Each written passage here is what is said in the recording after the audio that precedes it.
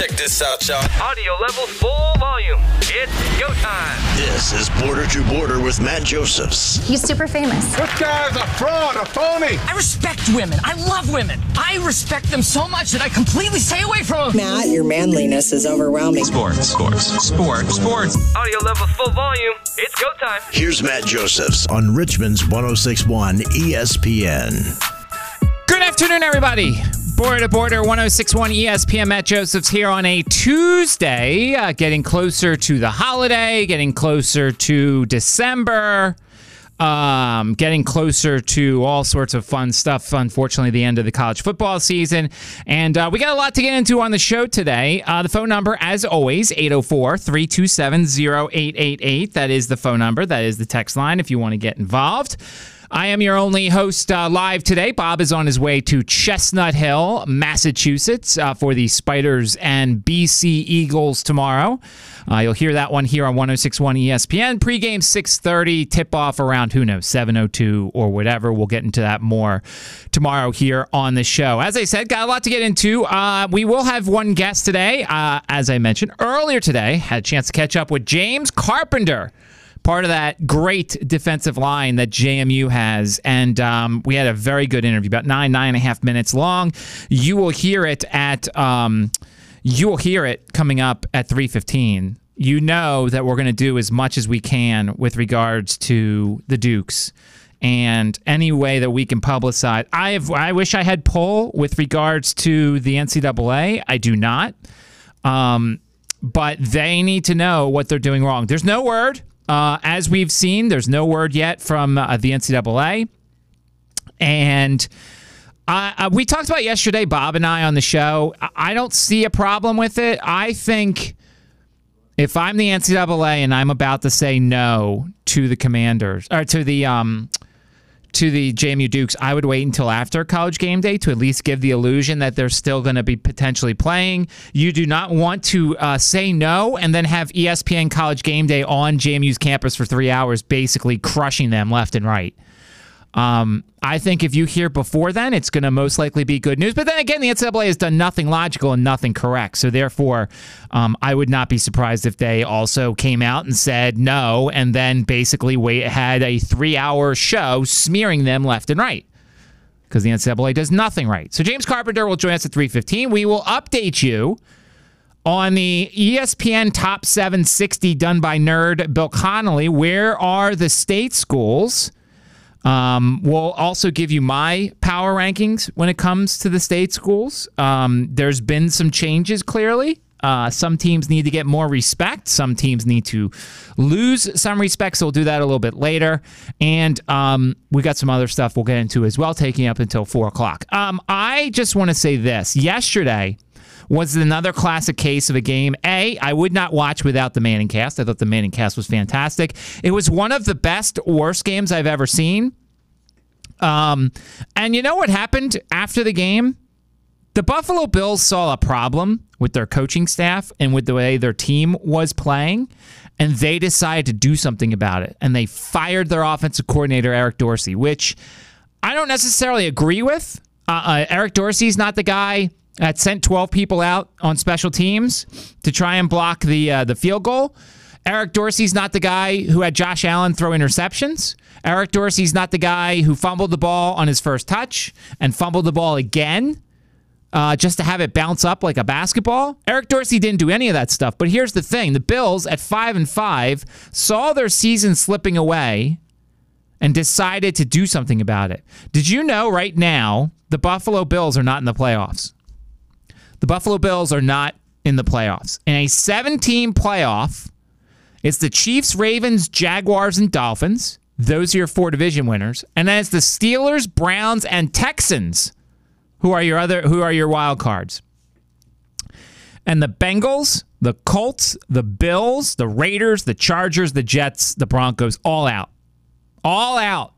So the Bills sat there and said, we've got 7 games left on the schedule. And boy, do they have 7 games left on the schedule.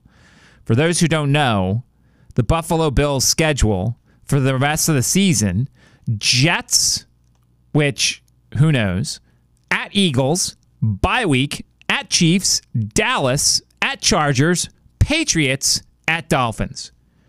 Outside of New England, there's a bunch of Super Bowl contenders. Well, actually, outside of Dallas, too. I can't say that Dallas is a Super Bowl contender. That was just me being foolish. But the Bills sat there, and I think some of you know where I'm going with this. It's the same argument I've made for weeks now. Weeks.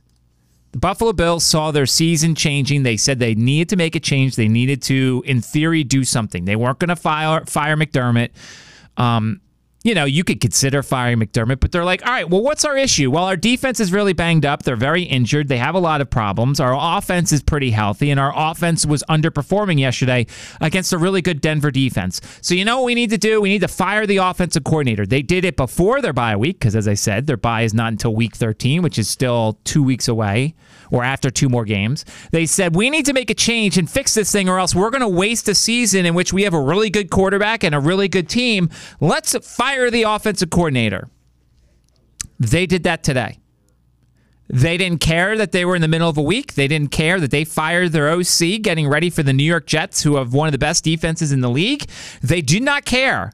They said, we are 5-5. We have lost 3 of our last 4. We have lost 4 of our last 6.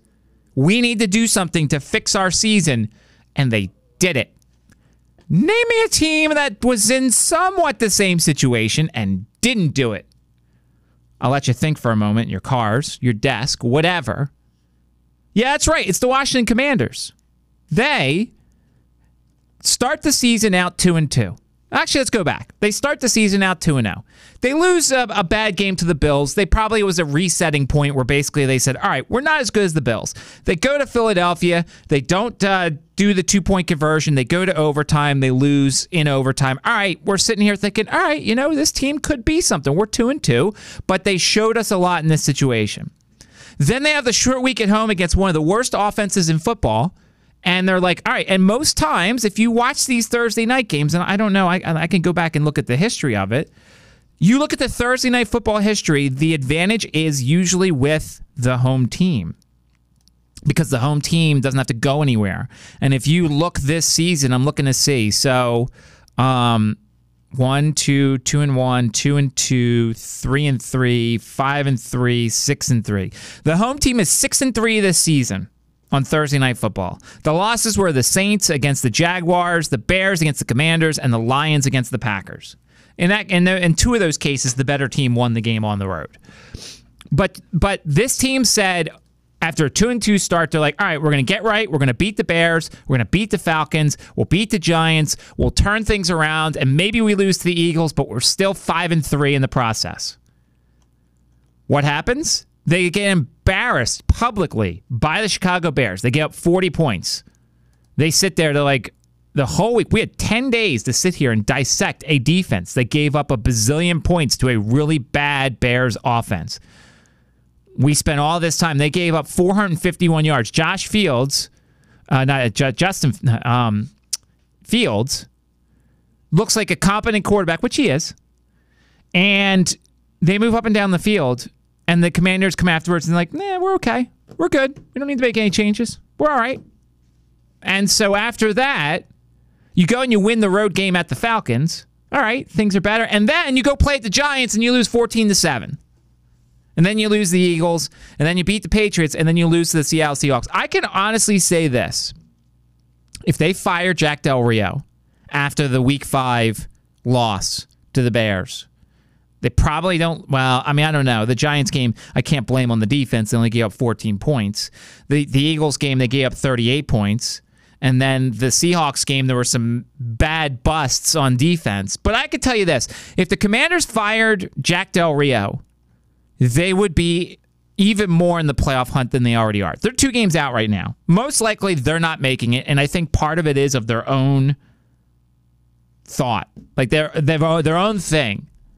Because they gave off the thought, Josh Harris. It starts all the way up at Josh Harris and Magic Johnson. Magic Johnson's tweeting, and people are sitting there saying, well, Magic Johnson's not happy. Maybe he'll do something. Nope, didn't do anything. Because obviously, as we all know, people on Twitter, Magic Johnson on Twitter is just a facade. He's just like he's like Alexa. He's like, well, the Lakers beat so-and-so, and Anthony Davis and LeBron looked really good together. Like, okay, thanks. I could have seen that myself. But he says on Twitter he's not happy, and people are like, oh, that might mean he's doing something. Nope, didn't do a darn thing. And now you are 4-6. You're 2 games out of the playoffs, and your fans are sitting there saying, look at Buffalo. They just fired a guy in week 10, after week 10. And Josh Harris is telling me, well, we're okay, because next year we're going to make all the changes. Well, what happens next year when they have massive injury issues and they have to push it to next year? Like, you can't take a year for granted in the NFL. You just can't. You know, what happens if the Chiefs next year lose Patrick Mahomes for the season? Then what? Then that whole year's done. So what happens next year if the Commanders go out, they spend their money, they get some solid defensive additions, they get new coaches, Sam Howell takes the next step, and guess what? Sam Howell gets hurt, and then they have to go to a backup. Like, this is not baseball. This is not basketball. This is not the NHL to some extent, although, you know, obviously I don't understand the NHL enough. And the NBA with the salary cap, I can't understand. But, like, you can't take a year for granted if you're the Commanders. They had a defense with, obviously, Chase Young and Montez Sweat that was good enough to keep them in the race. They have an offense that I think is pretty good as Sam Howell continues to get better. They have winnable games ahead. Some, not as many. They have like 1 or 2. But when you basically allow Jack Del Rio to stay as your head coach after all the stuff that went down, you're telling your team, you're telling your fans, you're telling everybody, we're okay with it. That's fine. No problem. And that's just the wrong message to give. It's the wrong message to give. Because entering this season, I think there was a reasonable expectation that this team could make the playoffs. The defense was getting better. You know, you never knew what you were going to get from Sam Howell. If I read you before the season Sam Howell's statistics and said, this is what Sam Howell's going to do 10 weeks into the season, he's going to throw for almost 3,000 yards. He's going to have 17 touchdowns. He's going to have 9 interceptions. And I'm looking to see if this page has. He's going to run for 174 yards. He's going to have 1 lost fumble. If I told you those were the statistics through 10 games, you would have said to me, yeah, that's pretty good. I think we'll be good. Nope, you're not. Because they didn't make the moves that they were supposed to. And it's so funny because, you know, obviously, look, I think you all know I'm an Eagles fan. And so Washington's demise doesn't matter to me other than 2 games a year. Is the only 2 times I've rooted against the Commanders. But covering them as somebody who covers them, it's just frustrating to me, the message that's being sent to the fans. I feel for you. I feel for the guys like Alton who listens every once in a while and calls in. I feel for the rest of you Commanders fans who sit there, spend your money on a Sunday, commit a whole day because you go down, you pay parking, you tailgate, you spend your money for food and drinks, and you watch the game, and then you leave, you sit in traffic, you drive home, and then you wonder where the hell your Sunday went as the Commanders go and play a game in which they weren't properly set up. I mean, tell me this. How many of you out there in Richmond or wherever you're listening are going to go drive to FedEx Field for a 1 o'clock game against the Giants on Sunday? Like, what is your motivation? Why should you do it? Why should you go spend all that money to go watch a game that, heaven forbid, if the Commanders do not beat the Giants on Sunday, I have no idea what I would even say. I have no idea. I might just sit here in silence for an hour. We might just actually play. Well, that's for the whole hour, just be like 44 minutes or so. We'd play the spots. I'd just randomly point to the producer and say it's time to break. If they lose to the Giants at home, heaven forbid. I'll say this. If they do lose, you fire Ron Rivera on the spot. Because then you're really, and obviously, you know, you have a short week to get ready for Dallas. You probably won't, but I'm not even going to think about it. They're not going to lose to the Giants. They're not. It's not going to happen. But it's just a bad message to send to a prideful fan base that you're like, okay, we're good with losing. We're good with having a bad defensive coordinator because next year we're going to get rid of these guys, and next year Sam Howell's going to be a second-year player, and next year and next year and next year. The NFL doesn't. This is not the NBA. You can't have a process in the NFL. Because you could have all the players in place. First play from scrimmage, someone tears their ACL, and that's it. Your season's over. Then what? Oh, the 2025. Can't do it. Washington's a 10-point favorite. I don't even want to think about them losing. They're not going to lose. Heaven forbid. The Giants have checked out. They're done. So I just thought it was funny that here you have a Buffalo Bills team with expectations for the season, and they're like, we are going to make a change, and we are going to do something about this, instead of sitting here saying, well, next year we'll have a better record. Next year, because they know Josh Allen injury away from being a terrible football team. So I just thought about that as I saw that yesterday. All right, let's take a timeout. Coming up, there are great vibes in Harrisonburg. I had a chance to catch up with James Carpenter earlier today. We'll play you that interview, and then a little bit later, we will update you on where our state schools are in the top 760 as listed by nerd Bill Connolly of ESPN. We'll also preview the college basketball tonight, some interesting games. You're listening to 106.1 ESPN.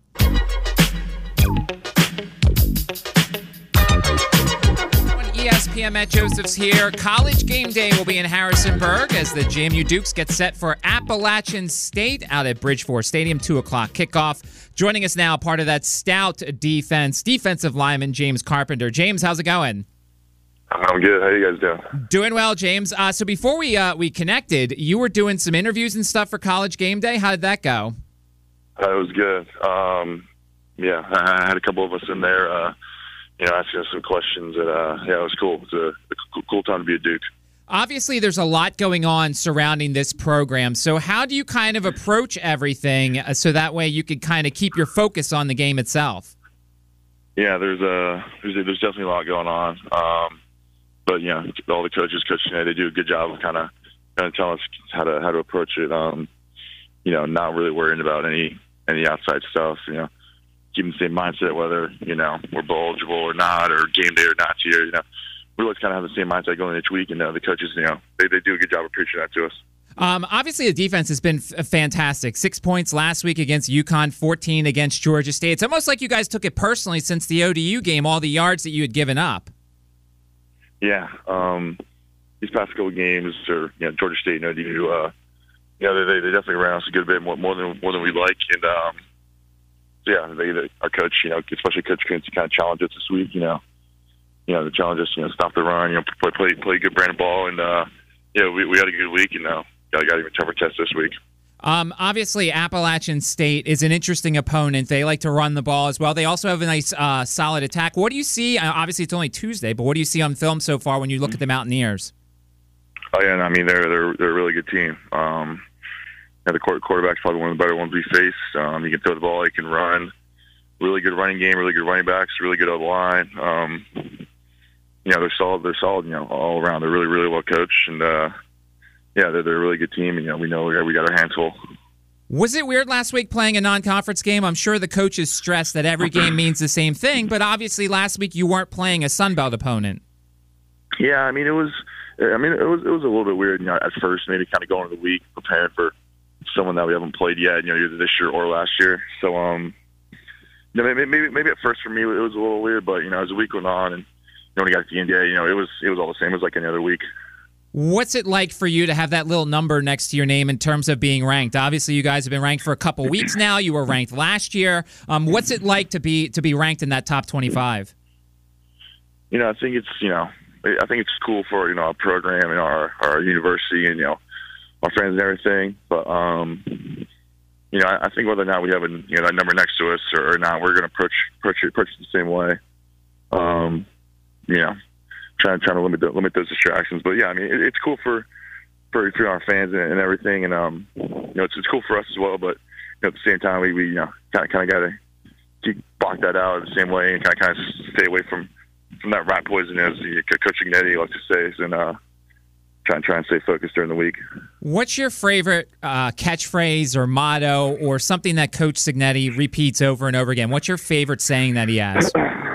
Oof, that's a tough one. He's got a lot of them. I would say that's a tough. He's got a lot. I think something that he always preaches to us is either you're getting better or you're getting worse.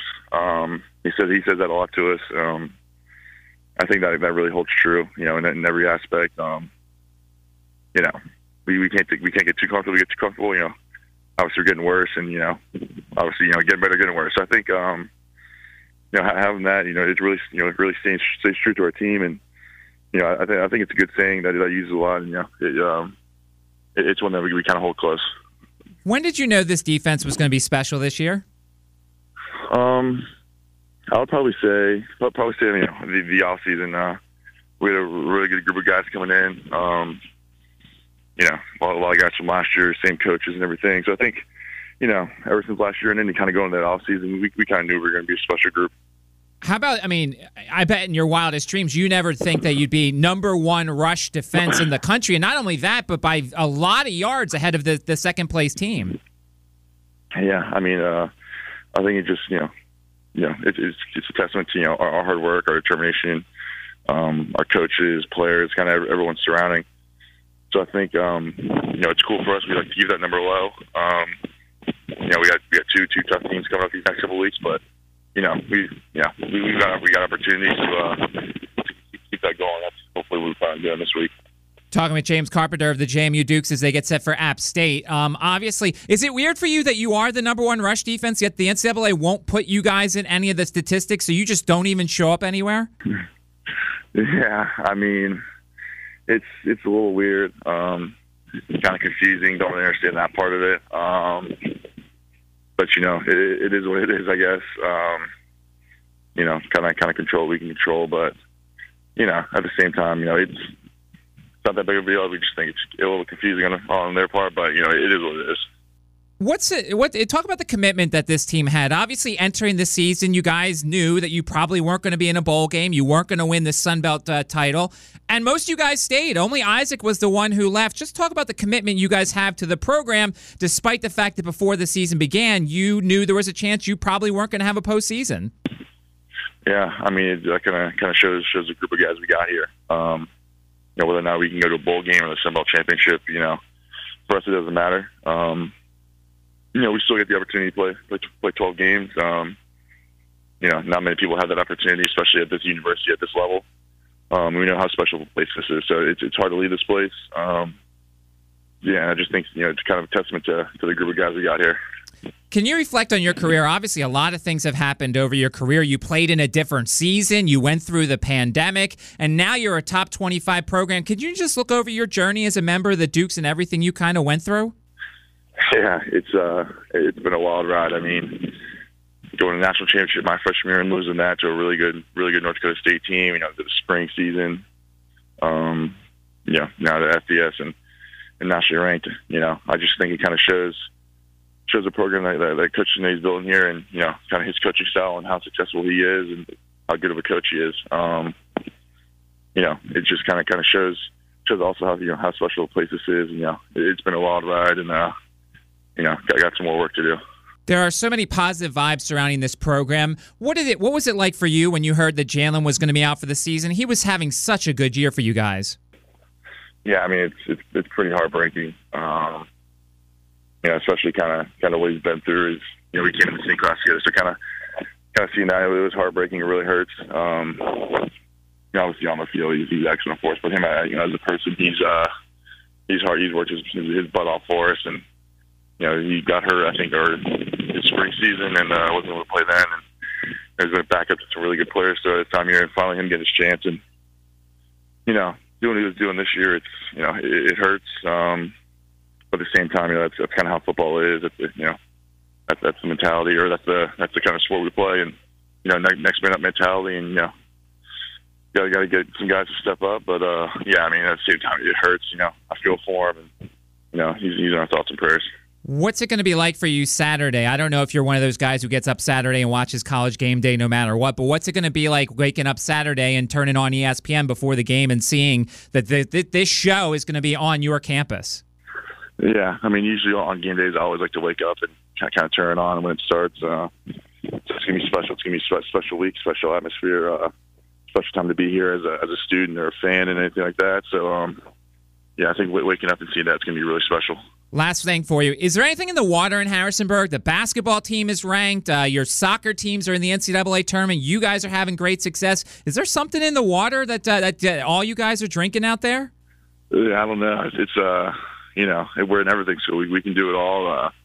Really good sports programs. It's nice that we're getting kind of put on the map right now, kind of nationwide, and it's definitely a special time to be a Duke, and it's great being here. It's special time to be in Harrisburg for sure. Well, James, good luck this weekend. Good luck the rest of the season. Hopefully the NCAA does something right for once and lets you guys go to a bowl game. But thanks for giving us some time. Yeah, no doubt. Thank you, guys. Have a good one. Yes, that was from earlier today with James Carpenter. It is pretty crazy to think about what he and the guys in his class have gone through in terms of, you know, as we kind of ran down, you know, you have the pandemic, so things get a little weird, and then you go and you play in a different season. Like, you don't even play in the usual season. You play 2 seasons almost in a year. And then they have the last year in the CAA where they were just playing football. They weren't eligible for the playoffs. And then they come up and they know the first year they're not going to make the playoffs. Everybody kind of knew that. It was a stupid rule, but you're like, all right, we do what we're supposed to. We schedule everything, and we're going to be fine that next year. And then they still aren't fine next year. And the second year they come back and they only lose one guy. And I'm not big. I've said all along, the 3 largest departures for James Madison were Isaac Ukwu to the SEC. I think it was Ole Miss. Juice Wells went to South Carolina, and Diamante Tucker Dorsey, sorry if I got that name wrong, but he went to Texas. So your 3 departures were Missouri, Mississippi, Texas, and South Carolina. Those are 3 departures I'm fine with. It's not like JMU's losing people to MAC schools or things like that. They're losing them to the SEC and the Big 12. And it's just, you know, I talked about it in the first couple minutes. I think that the silence that the NCAA has is, as Bob brought it up, and Bob's more Pollyannish than I am, he's hoping that essentially they do like a Friday news dump and they say they can do it, and they get the bowl waiver, and then Saturday is a celebration of all that is right in college football. Whereas I'm thinking they're not saying anything and they're waiting to a Sunday news dump during the NFL, and basically it says, no, we denied the waiver, so they can't get crushed on College Game Day. So there is this illusion that on Saturday they can still make it if the NCAA is still a good organization. That's just the difference. Bob's a positive person. I am not a positive person for the most part. So that's what I'm kind of sitting at. But this team deserves to go bowling. And I would love, and they can't do it because the committee tonight can't rank James Madison, I would love to see where JMU is ranked. I think they would be ahead of Tulane. I think that if they win their last 2 games and win the Sun Belt, they would be the representative to go and represent the group of 6. I don't know if they'd win their game, but it doesn't matter. It's not on me to decide if they're going to win their game. You know? It's not on me to sit here and be like, well, I don't know if they're going to win. I'm looking it up now to see on Brett McMurphy's bowl thing. So the bowl would be the Chick-fil-A Peach Bowl, and it would be this guy, and Brett has Penn State playing Tulane.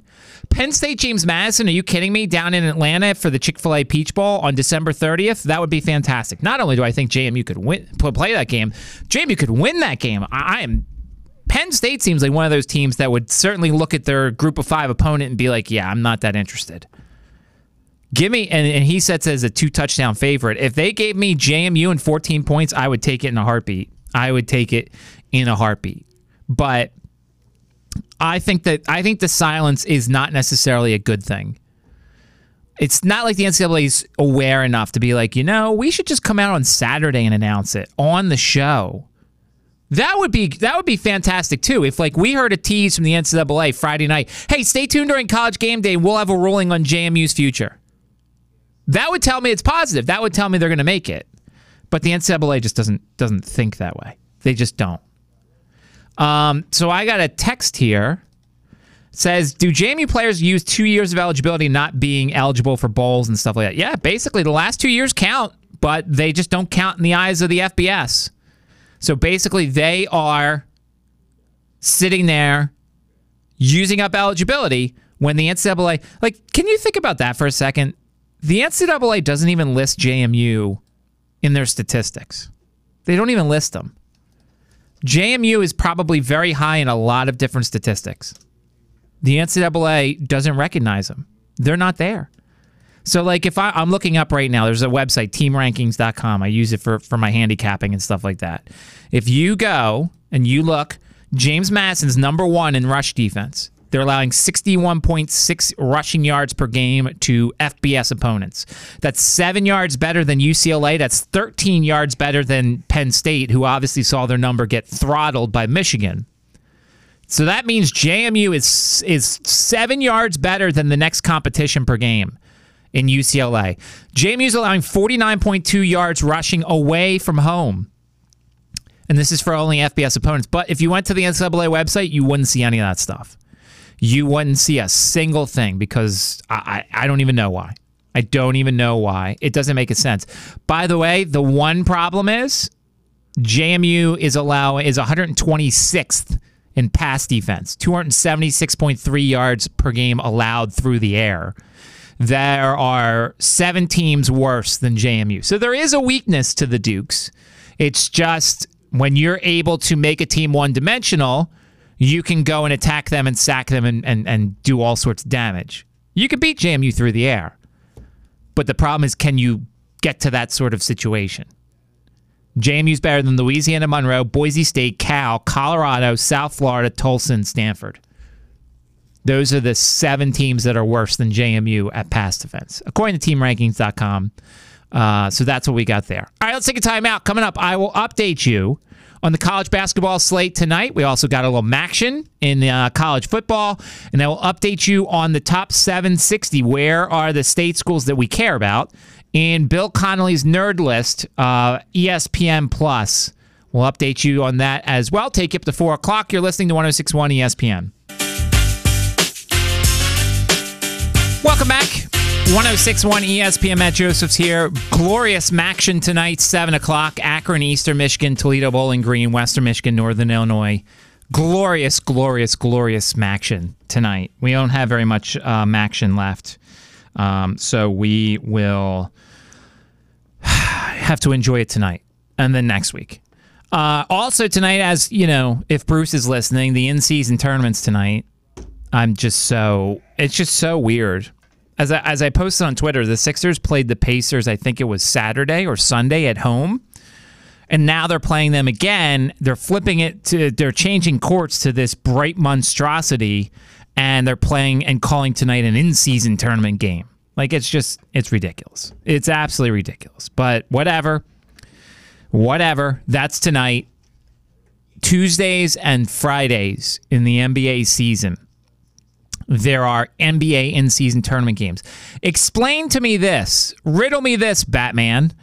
If this game is supposed to mean so much tonight, why are you having back-to-backs with so many teams on the schedule? Because the Sixers are playing Boston tomorrow night for their second straight home game against the Celtics, which is also really weird. But they're trying to put more emphasis on the game tonight against the Pacers, who aren't very good. Like, it's just, if you're going to make this end-season tournament worth more and keep people hanging around and being like, yeah, I'm really excited for the end-season tournament, don't put games the next day. Don't do that, because then people are going to sit out tonight. There's a chance Embiid's not playing tonight because there's a better game tomorrow to play. Well, if you want this NBA in-season tournament to work, you've got to make sure to keep people motivated. College basketball tonight, the Champions Classic is at the United Center. Duke and Michigan State at 7. The college football playoff rankings will be in between, and then Kansas and Kentucky tonight. The game I'll be interested in the most, Iowa and Creighton at 10 o'clock tonight. That total is 164. That may not be enough. That's 2 high-powered offenses who love to run. That's a great game tonight. The only lined game involving a state school, Virginia, is hosting North Carolina A&T tonight. Virginia is a 31-point favorite. Total is 134.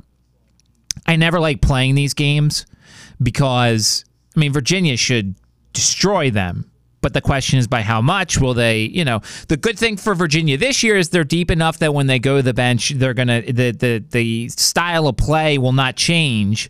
And it's not like it will get much worse, but you're basically asking Virginia to care all game, and who knows if they're going to. College basketball tomorrow, Virginia Tech is hosting Campbell at 6. They're 19-point favorites. Richmond is a 4-point underdog at Boston College at 7 o'clock. VCU is a 5-point favorite against Radford tomorrow at home. Longwood is a 6-point favorite at Maryland Eastern Shore. That game's at 8 o'clock. So those are the games going on in the state, and of course, we'll get more into tomorrow's games tomorrow. 327-0888, that is the phone number. That is the text line. 804 is the area code. If you'd like to, would like to chime in. I got a text here. It says, explain to me one thing, Matt. I've noticed it many teams, many times, including Washington. Teams are losing and guys are smiling and laughing. Listen, that would frustrate a lot of people. I understand what the texter is getting to, but these guys are just completely different. That's why I said that rivalries for the most part are gone. Like, a lot of these guys are friends. They go out there, it would frustrate a lot of other people. It doesn't frustrate me that much because I'm just over it. But like, you see a lot of guys after games, they switch jerseys and they kind of take pictures together, and they're generally talking to each other, and there's a lot of happiness even after losses. Like, you just got to kind of get over that. We're in leagues nowadays where just people are friends. Yeah, they want to win, they want to beat each other up, but like after the game, they're like, oh, well, let's go have a beer and talk about it. That's just kind of a thing that you kind of have to, get over, because it's just football and sports nowadays are just not like that. Everybody's friends, and nobody has bad feelings or bad blood for anybody else. So I get it, texter. I was annoyed by it, but then I eventually just got over it. I'm like, all right, if that's how they want to treat it, that's fine. Players will never get as high or as low as we do. And I actually don't mind that, because they should be the ones who are more sane than we are, and I've gotten over that. Like, as I've said on this show, there are two teams that will annoy me to no end when they lose, in terms of, like, my next day will be sad. It's the Eagles, and it's Syracuse basketball. Other than that, like, the Phillies World Series, I got over it pretty quick. The Sixers playoff losses, I got over those pretty quick. The Eagles and Syracuse basketball are the two teams that, like, hit me to my core. I don't even recognize Syracuse football. They don't even have a football team. So you just kind of grow up a little, grow older, as I have, and you get over it. All right, so we've been doing this list. Bill Connolly of ESPN has been doing this list, the top 760 teams. It's got all the levels, FBS, FCS, Division II, Division III, NAIA, all that stuff. It's a definite time suck if you ever want to just go and you're bored at work and you want to read this list and see, like, hey, this team's better than this team. So we've been updating you on where all of our state schools are, so I'd like to just do that real quick. So JMU's 25th. They're ahead of Miami. They're one spot below USC. They're 2 spots ahead of Liberty, who's 27th. Liberty actually went up 17 spots from last week. I'm not saying Liberty's a bad football team. I just need to see them play somebody, and they can't because their schedule's made years in advance. But like, Liberty has benefited from a very easy schedule. Virginia Tech is 63rd. They moved up 4 spots. Virginia is 102nd. Virginia is 102nd. They fell 6 spots. There are 5 FCS schools who are better than them, according to this: South Dakota State, Montana State, North Dakota State, Delaware, and Montana. ODU is 113. They fell 7 spots. Richmond moved up 5 spots. They're 148. There are actually 2 D2 teams who are better than Richmond: Grand Valley State and Harding. William & Mary has moved up 9 spots. They are 157. And then our next school is Virginia Union at 205. So Virginia Union at 205. Then you've got Virginia State at 265. Norfolk State at 275. Randolph-Macon at 279. VMI at 290. Christopher Newport at 505. And Hampton-Sydney's at 548. Pretty crazy to think that Randolph-Macon, as a Division III school, would beat a lot of FCS programs, including VMI, according to this. Be very interesting to see.